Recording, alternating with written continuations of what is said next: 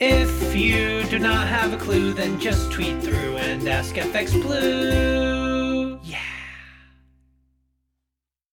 Hello, it's a rather glorious Monday the 26th. I'm FX Blue and we're back in business for the market brief.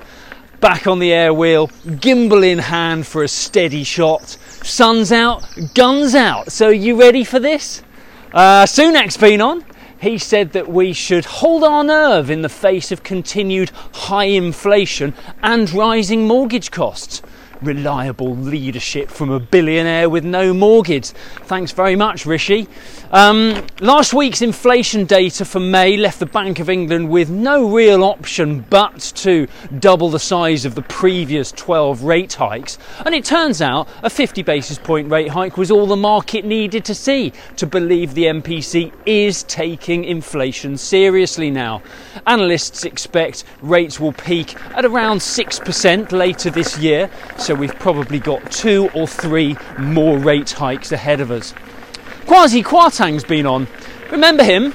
He was the blink and you'd miss him disaster of a Chancellor under the Liz Truss leadership.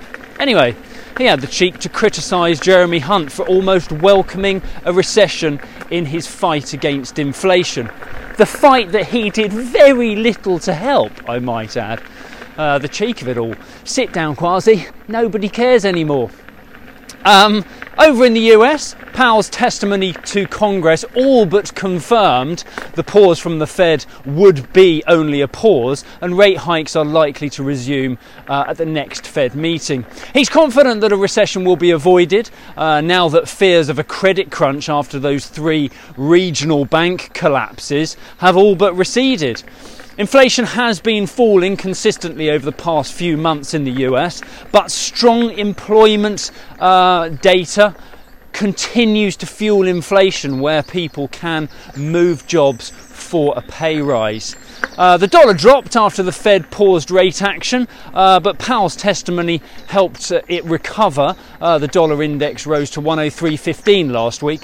Sterling was bolstered by last week's rate hike, rising to 128.45 against the dollar and topping out at 117.40 against the euro.